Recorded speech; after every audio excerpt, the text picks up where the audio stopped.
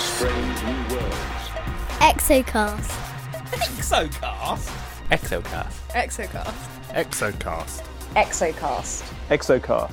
Exocast. Exocast. Hello, you're listening to Exocast, the podcast that takes you far beyond our solar system to explore distant extrasolar worlds. As always, we have an exciting show for you this month. I will start a discussion on origins of life research.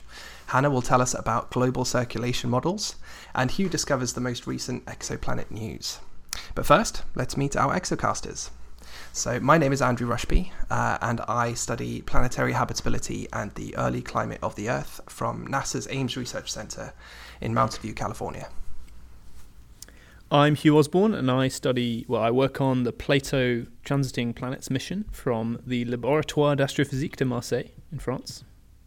And I'm Hannah Wakeford, and I use the Hubble Space Telescope to study what makes up the atmospheres of mostly giant exoplanets, and I'm currently a research fellow at the University of Exeter in England.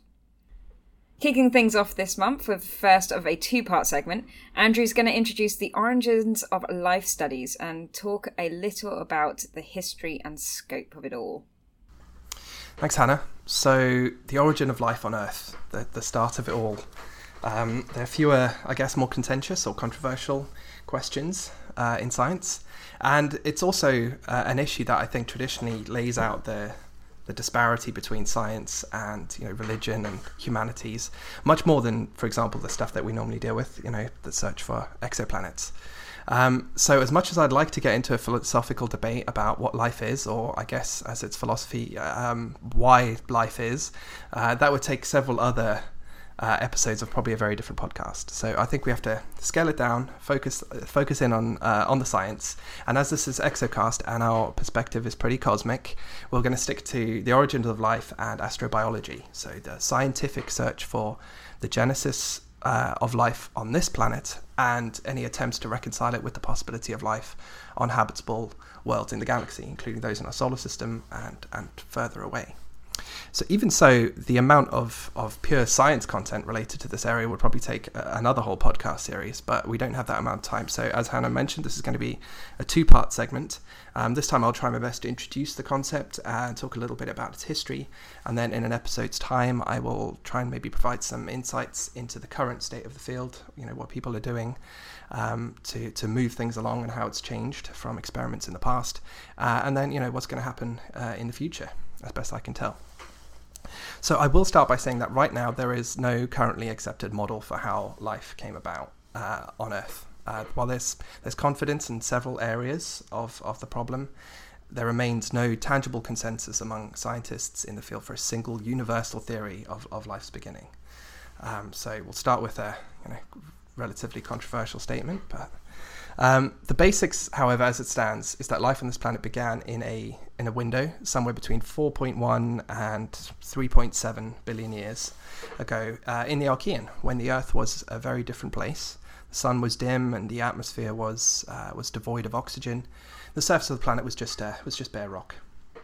So somehow the complex, kind of tangled bush of life emerged by common descent from a single putative organism in this strange place, evolving and then speciating according to the laws of natural selection into the entire beautiful menagerie of life as we know it now. All of it came from a kind of weird environment. And the timing of that event, that genesis event, is hotly debated, as you can imagine, because the fossil and geochemical evidence for those organisms is very scant and difficult to interpret due to the incredible age of the samples and the limited number of samples that we actually have.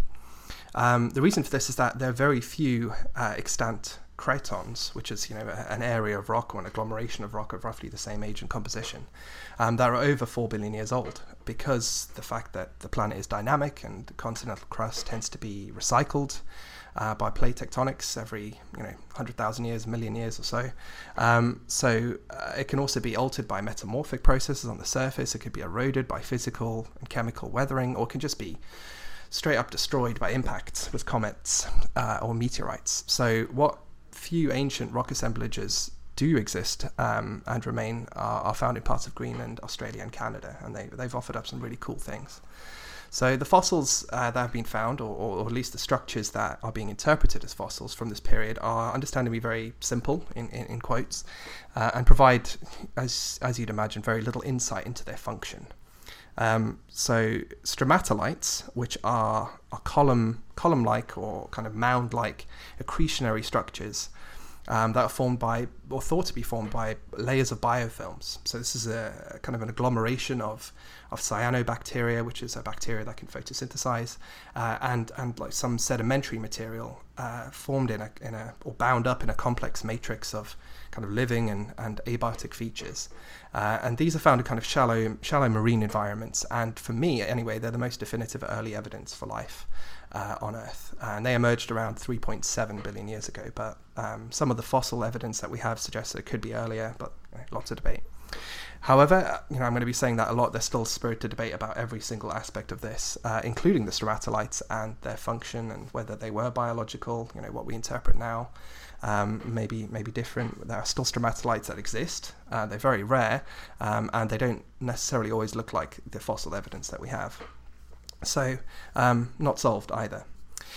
We can turn to geochemistry and look at biomarker evidence in the form of the Delta 13C isotopic record, particularly of some potentially biological graphite that was found in Greenland and dated to about 3.8 billion years ago. And this sample has been used to draw conclusions about the genesis of life as well, but are very difficult to interpret as well. So the Delta 13C ratio describes the balance between the stable isotopes of carbon-13 and carbon-12. And thermodynamically, biology prefers to take up the lighter carbon-12, and therefore any negative delta 13C ratio, somewhere around minus 25 parts or so per mil, that we get generally points to the action of life taking up the light isotope.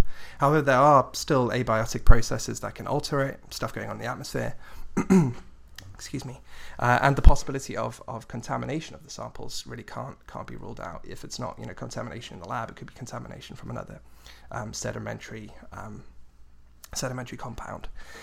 So already the story is pretty muddy, and this is just about the when, and we haven't even touched really on the how. So in order to answer, or at least attempt to answer that, we're going to have to look at some quick history. So until Louis and Marie Pasteur kind of proved otherwise during a series of fantastically simple experiments during the 1860s, most people believed in the so-called spontaneous generation of living cells from non-living matter. So just there they were, poof.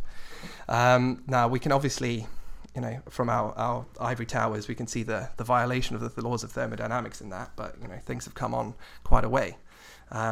And soon afterwards, Charles Darwin posited a very controversial theory regarding speciation and evolution of life that required no spontaneity, really, and suggested instead that beneficial adaptations to environmental pressures caused by mutations could, over many generations, explain the full diversity of life. But in terms of the origin of life, Darwin kind of imagined a simple protein forming in a warm little pond that he saw filled with tasty compounds and bathed in light and electricity from lightning, and that this protein was ready to undergo more evolution en route to some sort of biological complexity. So it was natural selection, all the way down to the cellular level. So the idea of this kind of self-contained pool or pond kind of held fast, and then was reimagined by other scientists like Alexander Oparin and J.S. Haldane, who pictured a complex primordial soup of prebiotic organic compounds that were formed by photolysis in an atmosphere nearly devoid of oxygen and devoid of a UV layer. So there would be lots of atmospheric chemistry going on very quickly, and that these organic compounds were undergoing a type of natural selection in which the monomers, or the chains of compounds that were beginning to stick together, would combine in growing complexity to produce polymers, chains of monomers, in droplets that behaved kind of similarly to life, but were governed by purely physical and chemical processes. So they might fuse with other droplets or divide to form like offspring, and even have some primitive motility that just resulted from differences in the chemical gradients of the solution that they were in. So in order to test this kind of primordial soup theory, the infamous Urey-Miller experiment, or Miller-Urey experiment was set up, which sought to replicate the early conditions of the Earth, known at the time anyway, in a laboratory environment to discover what organic compounds could be formed in that kind of environment. So they found a host of amino acids, potentially up to 20, that were formed in the flask from a mixture of reduced gases like methane, ammonia, and hydrogen. Obviously, amino acids are pretty important for life. They're the building blocks of proteins, and as eukaryotes, we use about 20 or so of those to make pretty much all of our proteins. So subsequent experiments have tweaked those initial conditions so they're more in line with our current understanding of the conditions on the early Earth.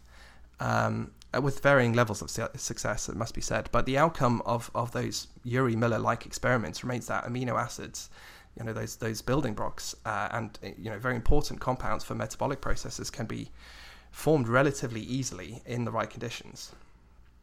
But that's not the whole solution, because another important component of the cell is some way of containing it, a membrane, to hold in all the cellular machinery and make sure all the gross stuff from outside doesn't sneak in.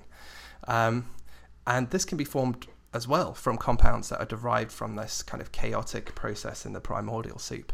Specifically, polymers called phospholipids, which are still used to make cell membranes in contemporary life. So once we have all that cell stuff contained, we can really do some much more complex chemistry.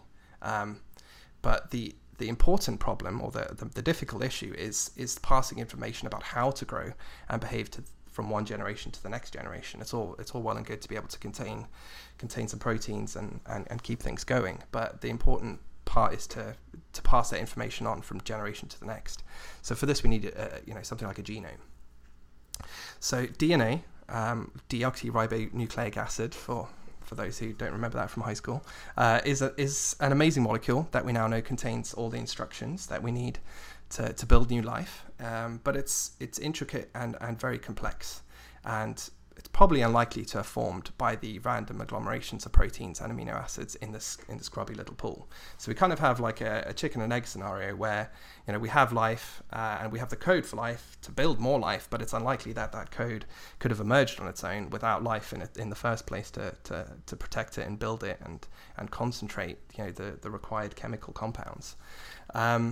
So scientists have thought about this for a little while and turned to RNA, which is ribonucleic acid, which while it's a crucial molecule for loads of cellular process, really important for directing how proteins are built. It predates it predates DNA, I should say, is the important part. And therefore it's the focus of what's known as the RNA world hypothesis.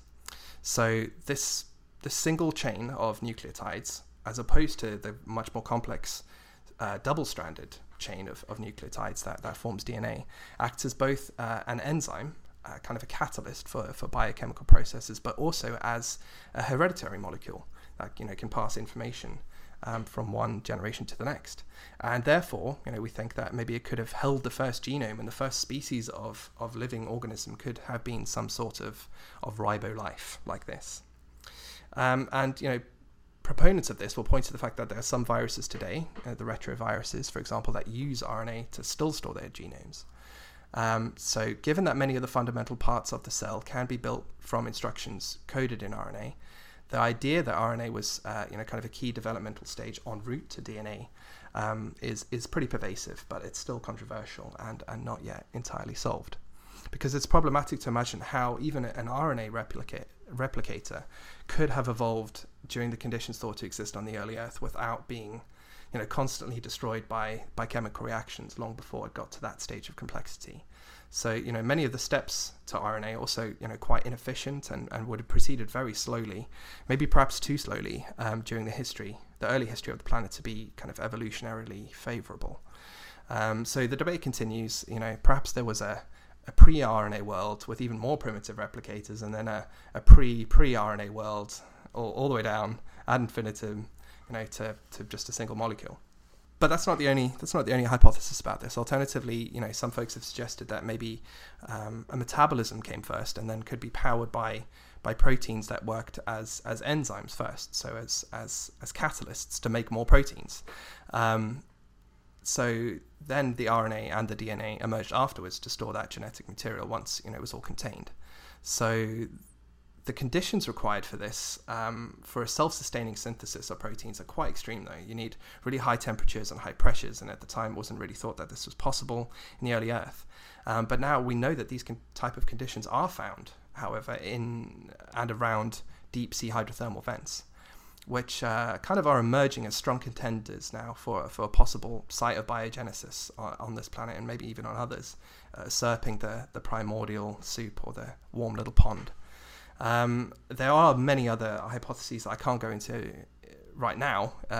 For example, one that involves clays, and especially the aluminium-rich clay or the aluminum-rich clay Montmorillonite, which may have formed kind of this protective matrix that could have accelerated the development of RNA world, because it kind of behaves a little bit weirdly like life. Clay, it's a weird material. So that's a very brief introduction to a very incredibly complex and rapidly developing field, dealing with a very important long-standing question: where did we come from? So to try and determine just how close we are to answering that, next time I'm going to delve into a little more detail and outline the current state of the field and maybe its future directions. Okay, I have multiple questions. I'm sure you do, Hannah. First one, just really quickly. If I'm remembering correctly from biology, viruses aren't really termed alive. So is there any RNA-based thing on the planet that is considered alive? Well, this gets down to that philosophical idea about what is life.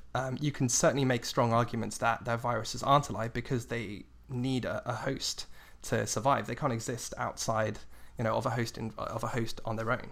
So there are plenty of folks who would say, yeah, that makes them not alive. But the fact that they can replicate and metabolize and move around, other folks would point to the fact that maybe they are. So this is the philosophical idea about what we define as life. But as far as I know, there's nothing else that stores its genome in RNA apart from viruses. But it's a very good point.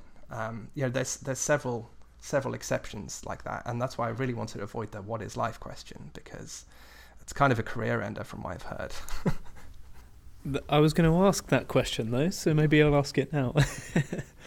I mean, so my understanding of what life is, at least I think Schrödinger's work on this was really interesting, but he kind of suggests that life is just a collection of molecules effectively that can self-replicate and therefore evolve by natural selection. And that's quite an interesting idea, because it kind of suggests that maybe if you get molecules in the right,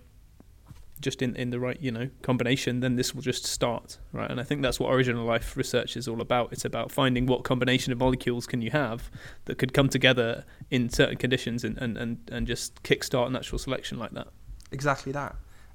But you might say then that these oil droplets, these hydrocarbon droplets, could they be considered life? I mean, arguably they behave similarly. They self-replicate in a way. They move around. Yeah, there's like examples of sort of sand molecules in certain structures that can replicate and things like this, and you get into strange arguments about, is that life or is that something else? I mean, we could, people have made the argument is clay life?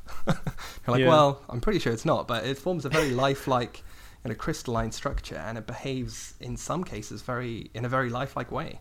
So it's this is the philosophy, guys, that I was trying to avoid, but it's arguably the most interesting part of it, and it's not something I wanted to neglect necessarily, but just because of the fact that it doesn't seem to get us any further to answering the question. Is there a requirement in the origin of life studies that it only happened once, or can we, if we're considering other planets, huge and strange and varied events happen in the formation or the evolution of a planetary body and system. How easy is it, is basically I think what I'm asking. How easy is the origin of life to happen, and therefore how often can we expect it to happen?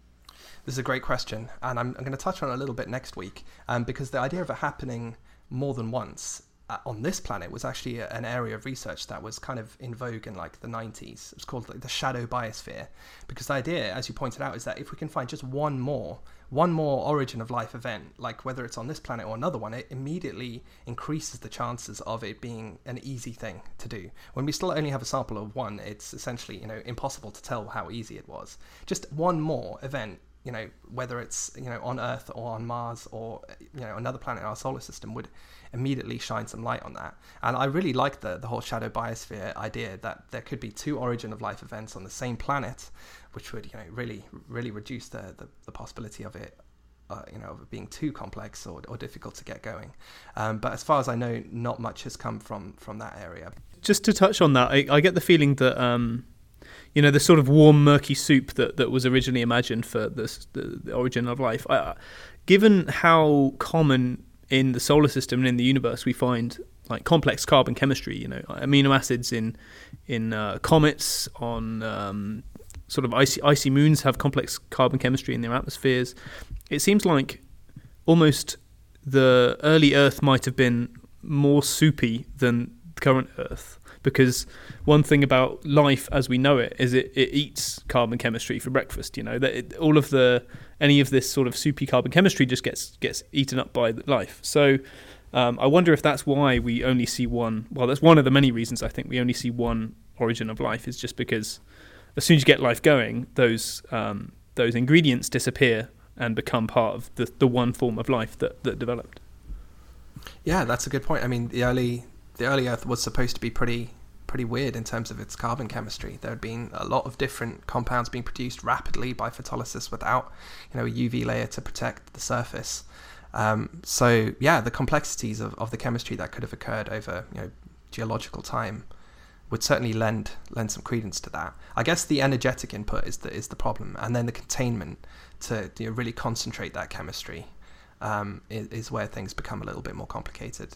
If you have it in the scale of a pond, you can't really concentrate your chemistry too much. When you start getting down to like the cellular level containment, then things can get even more complicated. It's that stage that's tricky to me anyway. I should say I'm not actually a biologist, but that's the bit that proves tricky to me is the containment, I guess, the concentration of that complex chemistry. But more next time, or in an episode's time, anyway. So next up, Hannah is going to tell us a little bit about global circulation models, or GCMs. So what are they, and why do we use them, Hannah? Well, one thing I think we can all agree on is the fact that planets are inherently three-dimensional objects. So that means that if we want to accurately interpret the exoplanet observations that we're making, be that through the transits and transmission and emission, or through direct imaging, we need to be able to understand the path of those photons and their interaction with that planet. And that's where the GCMs come in. GCM stands for Global Circulation Model, or in a few more specific cases, the Global Climate Model. GCMs actually started back in the early 1900s as an attempt at weather prediction systems, but have since grown spectacularly with the invention of far better computing powers and with the use of comparative global data. And that not only applies to the Earth now, but to other planets. Now, a GCM attempts to describe the full three-dimensional geometry of an atmosphere by numerically solving the physics and the chemistry. And Amundsen et al. 2016 puts it really nicely in the introduction. GCMs are three-dimensional models that include a dynamical core solving the equations of motion for the fluid, combined with a radiation scheme for treating stellar heating and thermal cooling of the atmosphere. But this takes a lot more if we break it down into a little bit more detail. So a typical GCM will have to include the dynamics applying the Navier-Stokes equations, which essentially describe the motion of those particles, the thermodynamics, so the heat-induced changes, the radiative transfer, which is just the really fancy way of saying how light is interacting with the particles in that atmosphere. And that's just the start of the physics that we're looking at. When you introduce in the chemistry then, which is going to include innumerable reactions and rates of reactions, there will also be a number of conservation problems that will need to be calculated based on the feedback between the physics and the chemical state at any one point in the atmosphere. And then, of course, all of these then require coupling together. So they react together like I just described. And for an example, how does the dynamics, the movement of the atmosphere, affect the transport of different chemical species, and thus the chemical reactions and timescales and energies involved in those? So in some cases, even here on the Earth, we don't know the exact solutions to the physics behind the coupling of different regions of our atmosphere, as they're not purely analytical. So That means that they can't be worked out by solving an equation, but have to be approximated by running lots of simulations of the same thing with slightly different starting points, and then taking the average of that, or the distribution of each of the results from each of those models that you run to account for the final parameter. And that can take millions and millions of inputs and turn into one parameter, which can, take a lot of time to calculate. For somewhere like the Earth, a GCM can become even more complicated. So a GCM will also have to include things like surface topography and, more importantly on the Earth, the oceans. And this can vastly change our understanding and interpretation of quote-unquote habitable worlds in the future of exoplanet studies. So we really need to understand how all of these things kind of come together. But just to go to the basics, how does the GCM work? So a GCM places a grid over a globe with both horizontal and vertical resolution. So our planet grid cells covering the whole Earth, and then layer upon layer stretching up into space. But also in case of the Earth, then we need to extend layer upon layer down into the oceans where there are oceans and not land. As the oceans themselves actually play a really huge role in our climate and atmospheric circulation, and that's because of the chemical capture that they do, the thermodynamics, and the radiative feedback that we get, the reflection and absorption of light. So for something like what we're doing with exoplanets, we don't actually have to consider those very complex things. We have other things to worry about. So for a gas giant planet, we don't have to care about that. But the boundary condition that you place at the bottom, instead of the topography of the surface of the Earth or something like that, you're going to have to consider what that might be and whether that's realistic. And again, to use quotes, I mean bottom of the atmosphere for these gas giants. I mean, the question is, where is the bottom of the atmosphere? So in a gas giant atmosphere, you'd have to consider the fact that the atmosphere itself will make up a significant fraction of the radius of the planet, perhaps even 10% of the radius. And this is very much unlike a terrestrial world where you have a very shallow atmosphere and approximations can be used on the dynamical equations, which makes it simpler and easier to calculate.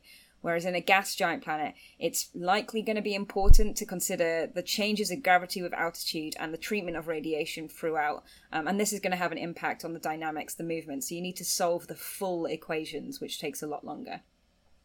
So it's a very computationally expensive, and you definitely need supercomputers to run these things.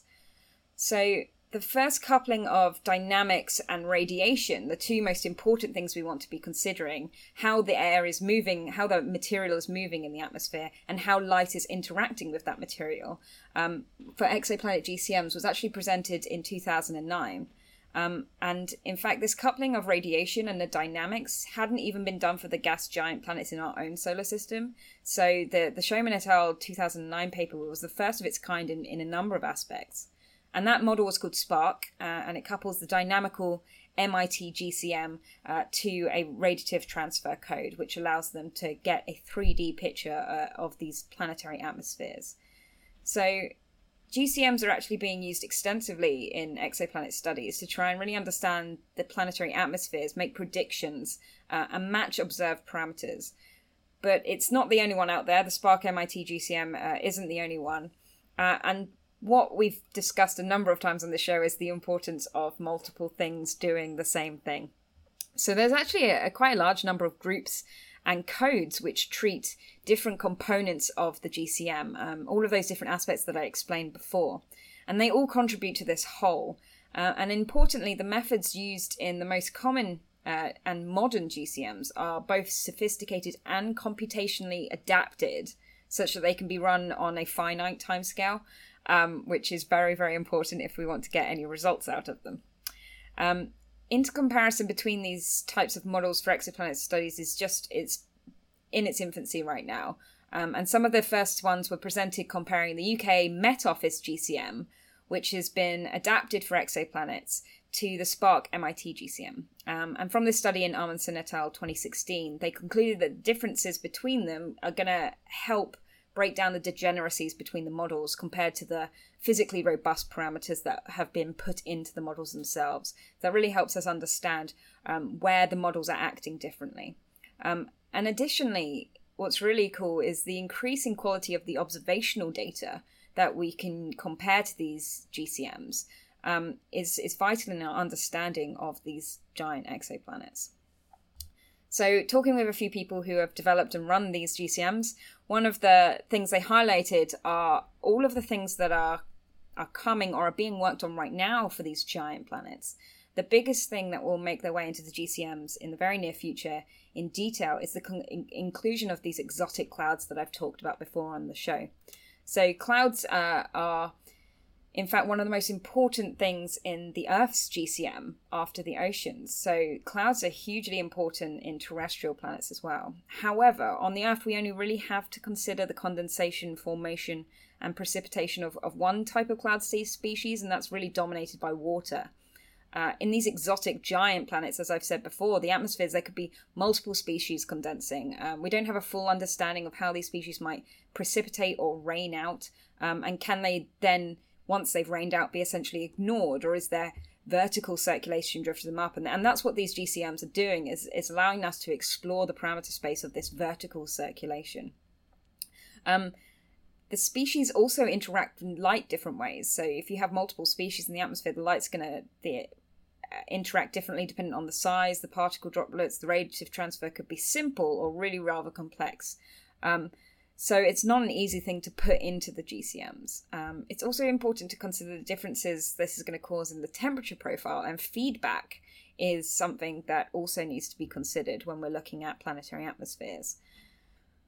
From what I hear and hope, there are lots of groups working on this problem right now, and I think with the speed of developments that we've seen in GCMs already, we should see the comparisons more and more to our observations, which is really important. And they've already shown that the understanding of clouds is going to be really key in the future. Additionally, as we move to these colder, smaller gas giant planets, though not quite solar system temperatures, we need to look at the 3D impact of disequilibrium chemistries, so the way the gases interact with each other, where photochemistry, so the impact of the stellar irradiation, will play a role in defining what chemical species are then in the atmosphere. And Andrew was touching on the different chemical species you get in the atmosphere. There's actually only been one study that really looks at these in 3D before, so many groups are attempting to couple the 1D and 2D codes that they've already got and are well established to these 3D GCMs. So coupling in the chemistry as well, so that can be independently tuned, is really important. These GCMs, as I've hinted before, can be used for terrestrial planets and for predictive purposes. So in this regard, relating to what we've been talking about a few times, groups are using Earth and Martian GCMs. We have quite good GCMs looking at Mars at the moment, to look at potential signatures of life-bearing worlds. So what might be coming from these? And the GCMs allow us to really investigate different portions of the atmosphere and what might be generating that, either if it's based on surface or ocean processes, so we can rule different things out. And this brings me just to one more thing, and it's the last one, I promise. Observations are key. Same old tune I'm singing. We actually had the same problem with Earth-based GCMs. They were thought of in the early 1900s, as I said, but it wasn't until the late 50s that they started to really develop, when we had global data to compare it to. And since then, the data that we've been getting has just been increasing, and those have really helped us fine-tune these models, and also help consider what each component is needed to be added into those models, because it started out just as circulation of the air, then the oceans, but the oceans were treated differently. Now you have to treat them as a deep ocean, and clouds and stuff being added in. So it's with the observations comes the understanding of what needs to be added into a model to get a full understanding of these planets. So the observations we're getting of exoplanet atmospheres now, in my opinion, are pretty sweet. But some more recent observations, we're really trying to carve out the different regions of the planetary atmosphere, and really look at different parts of parameter space that will help us not only understand the planets, but test these models so we can actually see whether the GCMs are able to replicate what we're seeing. And as we've had before, we can map some of these exoplanets through special techniques. And over the coming years, we've got a couple more planets that we're going to be looking at with this technique. So we can make these comparisons really nicely with these 3D models that we've got. So hopefully the GCMs will be developing alongside the observations as we're getting nicer and better observations and different planets that we can look at, so that we can really understand and disentangle the physics of what's going on in these planetary atmospheres. I would just like to say that as a big thank you to Tiffany Katari and Benjamin Drummond, who spoke with me about all of this, because they're both experts on GCMs for exoplanets and have worked on different models, so they provided with very different perspective on what GCMs are for and why we need to use them. So it's very helpful talking to a couple of people about this one. Fantastic, thanks, Hannah. I guess my question would be, our observations from exoplanets, especially the giant exoplanets, are helping us to improve giant exoplanet GCMs. Do you think a better understanding of their physics would help us to understand more about the cloud physics that occur on the Earth? Because I know you gave it a pretty light going over, but clouds are really difficult to do in GCMs, right? So the more physics we have, even if it's weird, surely that will help us to get about a better handle on earthborn physics or earthbound physics, right? Right. Well, what we're doing right now is just the condensation chemistry. So it's very similar to just having the condensate clouds rather than seeds or any of the photochemistry that we do see here in the Earth's atmosphere. So we have a mixture of different processes in the Earth's atmosphere which you'd consider to make clouds, and that depends on the altitude of the cloud, where it forms, and how it's forming. So what we're looking at for exoplanets right now is just one type of formation, and that's condensation, which we do have here on the Earth. And it's by no means easy in any way. There are a lot of approximations involved, and that's one thing that we've got to be really clear about with any of the models that we're using, is there's a lot of approximations that are involved in those. And one thing that we're actually finding right now is if the model doesn't fit the data, we're not at the point where we go, well, the data must be wrong. We're at the point where we're going, we've missed something in the model. And that's really nice to be seeing, because it's been a long time, and we're getting now to the point where we've got that resolution of our data and the precision more exactly that we can say that. So we're playing off each other, where I think in exoplanets models have been very much leading the way. Right now observations are catching up, and we're going to have to play off each other until we start to understand exactly what's going on. And that's really exciting for me as an observer, as a biased observer. But I love taking my observations and comparing the results that I get from those two models and to these 3D GCMs, because it allows you to really think of it as a planet. As we're just tracing the light through the atmosphere, these GCMs really allow you to think of it as a full system, and I think that's really important for us to get the atmospheric and planetary physics right. Absolutely, and it's just good scientific practice, right? Observations improve models help us understand observations, and so on and so forth. It's great stuff. I'm really happy that we're at the stage now where we get that feedback, that interplay between So am I, but the papers are getting longer. You love a long paper, Hannah, come on. I've seen your papers. Oh, God. Yeah, I know. So no. I did actually have a technical question that someone here at Ames asked me the other day that I didn't know the answer to. So just very quickly for the listeners, talking about the concept of scale height, which is how density or pressure drops off exponentially with height, and it's super important for like Earth climate stuff and atmospheric chemistry. And I was asked where Z0, like the baseline for scale height, would be taken on a gas giant. Like, what is the floor of those? So we normally take it at a bar. So we normally set 0 at 1 bar. Okay, that's interesting. And we normally set RP, so the optical radius of the planet, we assume to be 1 bar, as that's essentially the photosphere of that planet. Yeah. So the same with the sun.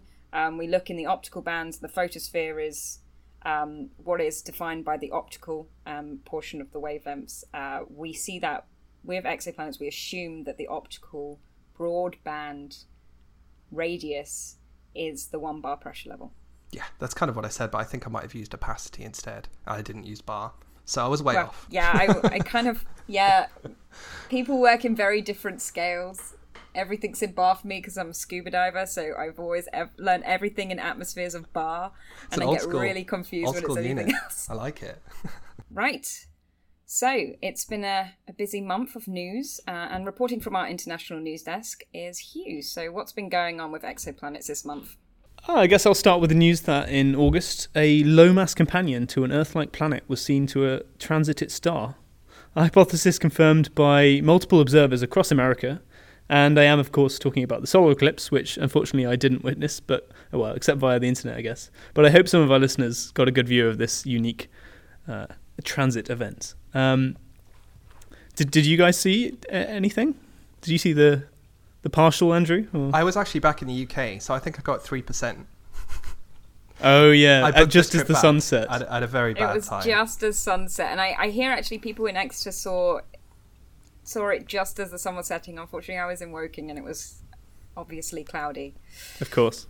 Poor show from Exocast. Apologies, listeners. Yeah, we're rubbish. So maybe you thought I was going to mention exomoons there, but I didn't. And maybe you're worried, in fact, that astronomers are running out of nouns to affix the word exo to. Well, you don't need to worry, because this month saw the first photometric detection of exocomets. So these came, of course, from the Kepler spacecraft, which observed 6 aperiodic and irregularly shaped dips that were up to about 1.1% deep across the star of Kik 3542116.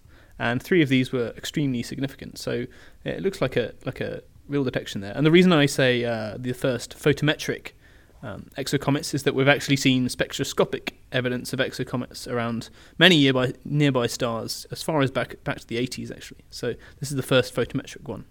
And these dips appear to have come from an extended but fast-moving object with a gradual decrease in dust behind it. So yeah, exactly what we'd expect from a comet and its tail. And from the masses of the material, the paper by Rappaport et al. Suggests that the comets are similar in size to Halley in our own solar system.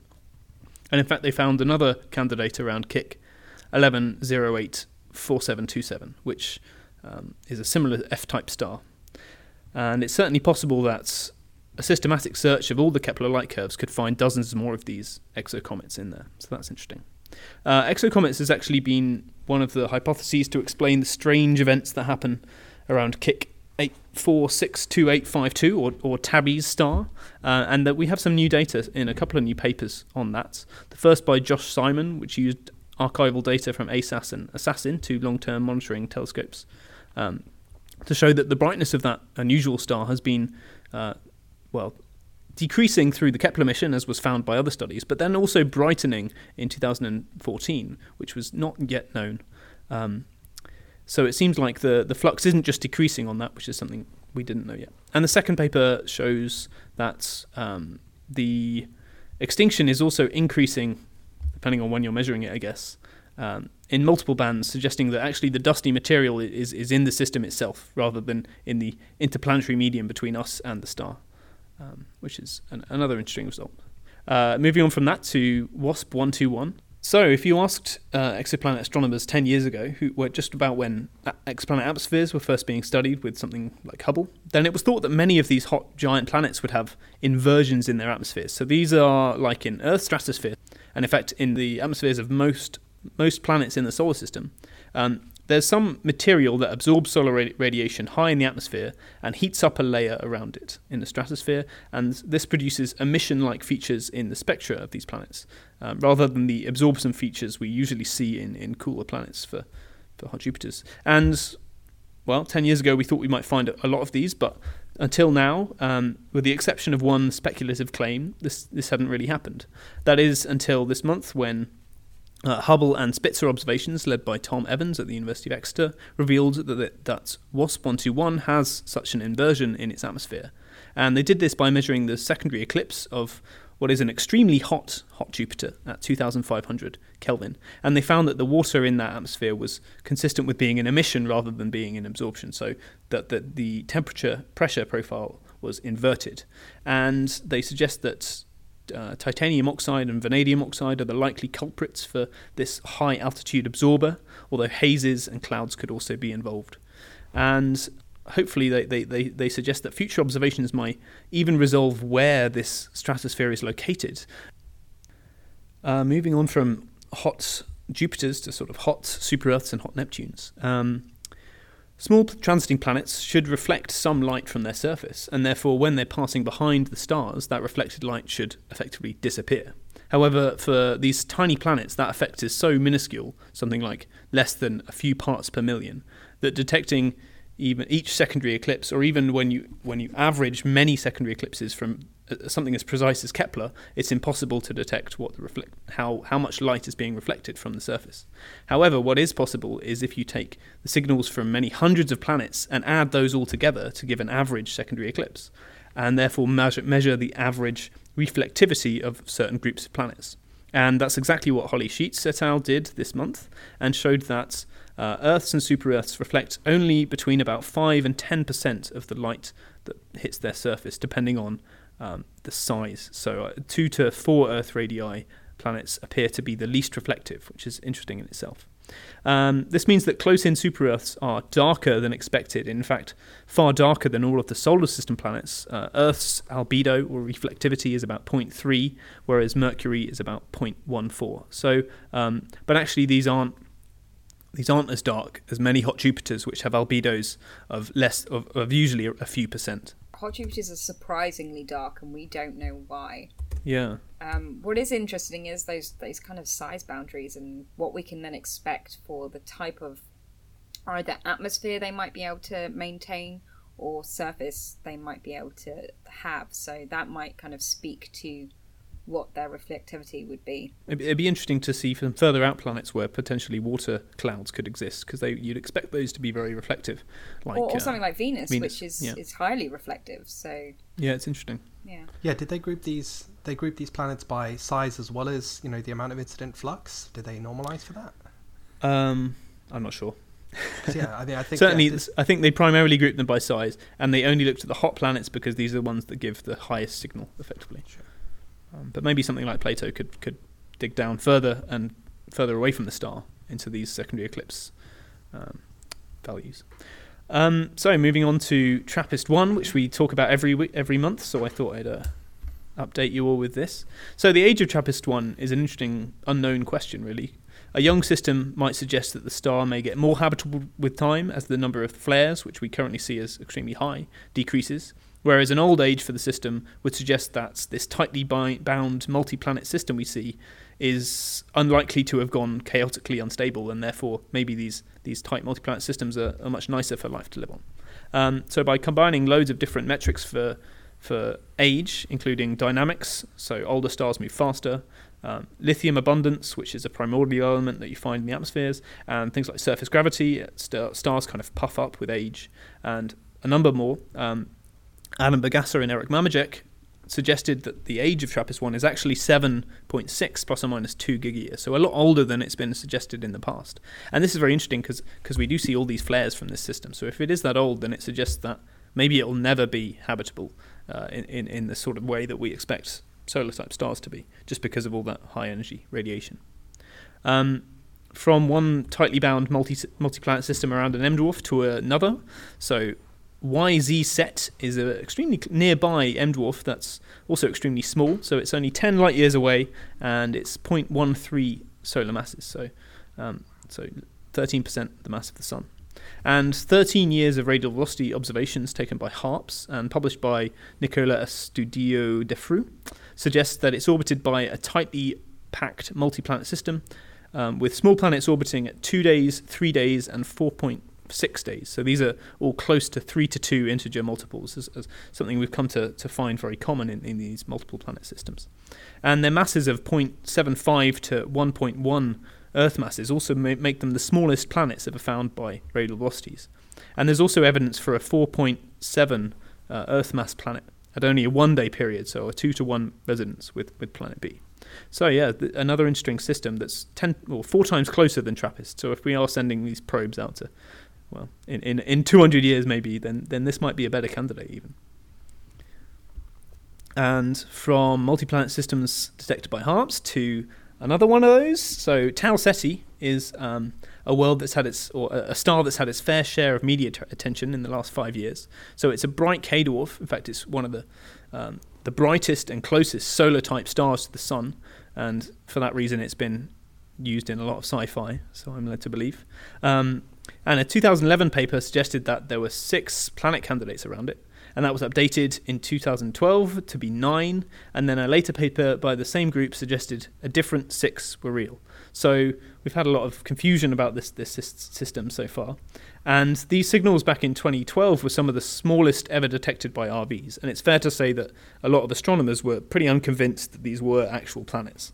And now, 5 years down the line, and with 5 years more data, probably the largest data sets ever been used in an RV paper, and a lot of groundbreaking work to remove the noise that's intrinsic from both the instrument and the star. We had another paper this month on the planets of Tau Ceti, and it suggests that there are only 4 strong signals for planets circling Tau Ceti. And in fact, only 2 of these were part of that previous 6-planet analysis, so effectively killing the planets B, C, and D, whereas keeping E and F. The remaining signals the 4 signals have periods of 20, 50, 160 and 650 days, with masses between about 1.8 and 4 Earth masses, so all terrestrial planets, and some of them on extremely long orbits as well. So this is really pushing the boundaries of what we can do with radial velocities to find these planets. And in fact, this is probably another reason that these planets will remain as candidates, and I think the astronomical community will require a lot more data before we are convinced that these signals are in fact real. Sticking with planets that maybe don't exist, way back in 2014, Ian Crossfield et al. Kind of statistically validated 104 exoplanets from the K2 mission and added them to our roster of growing list of sort of confirmed or validated planets. And this validation technique involves looking at the shape of the light curve, looking at observations, follow-up observations of if there are any nearby stars, and modelling the system to rule out false positives to something like 99.9%.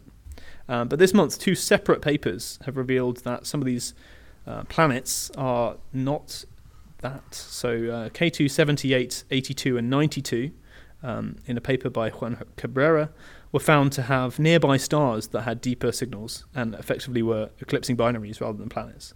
And these originally in the validation method would have been ruled out by the Kepler's vetting procedure, but in this case the vetting procedure wasn't really good enough, and they weren't ruled out as eclipsing binaries, which is a shame. And then 3 more very recently, K2 51, 67 and 76, which were also validated and said to be warm Jupiters, were found to, rather than being sort of bloated Jupiters, be instead giant stars, or low mass stars, so M dwarfs or maybe brown dwarfs with radii only slightly larger than Jupiter, but with masses tens to hundreds of times larger.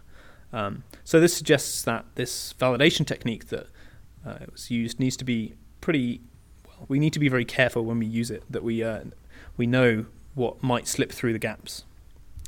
And yeah, that's it for this month's Exocast news. And to finish off this month, it's Andrew's turn to adopt an exoplanet into our growing Exocast family. So who are we welcoming? Well, this month I've decided to add GJ667cc to our collection of weird and wonderful worlds. This is a large terrestrial planet in a planetary system of 2 that orbits a small red dwarf in a triple star system. At one point, it was thought there were up to 6 other planets around the star, but a 2014 paper proved that these signals were likely due to stellar noise. So this system has been populated and depopulated several times now. The other stars in the GJ667 system, that's A and B, are K-dwarfs that are smaller than the Sun.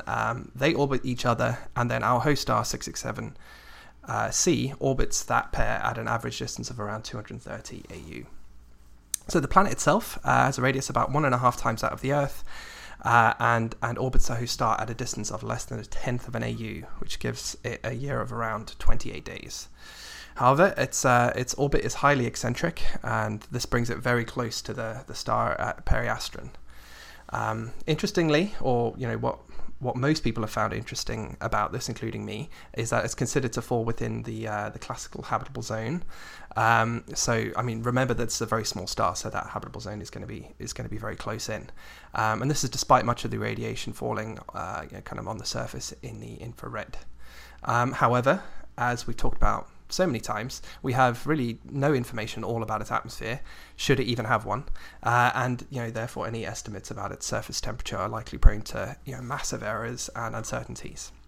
But as most people have done in the past, they assumed a standard albedo and an Earth-like atmosphere, and gave it a temperature of like 277 Kelvin, or about 4 degrees Celsius.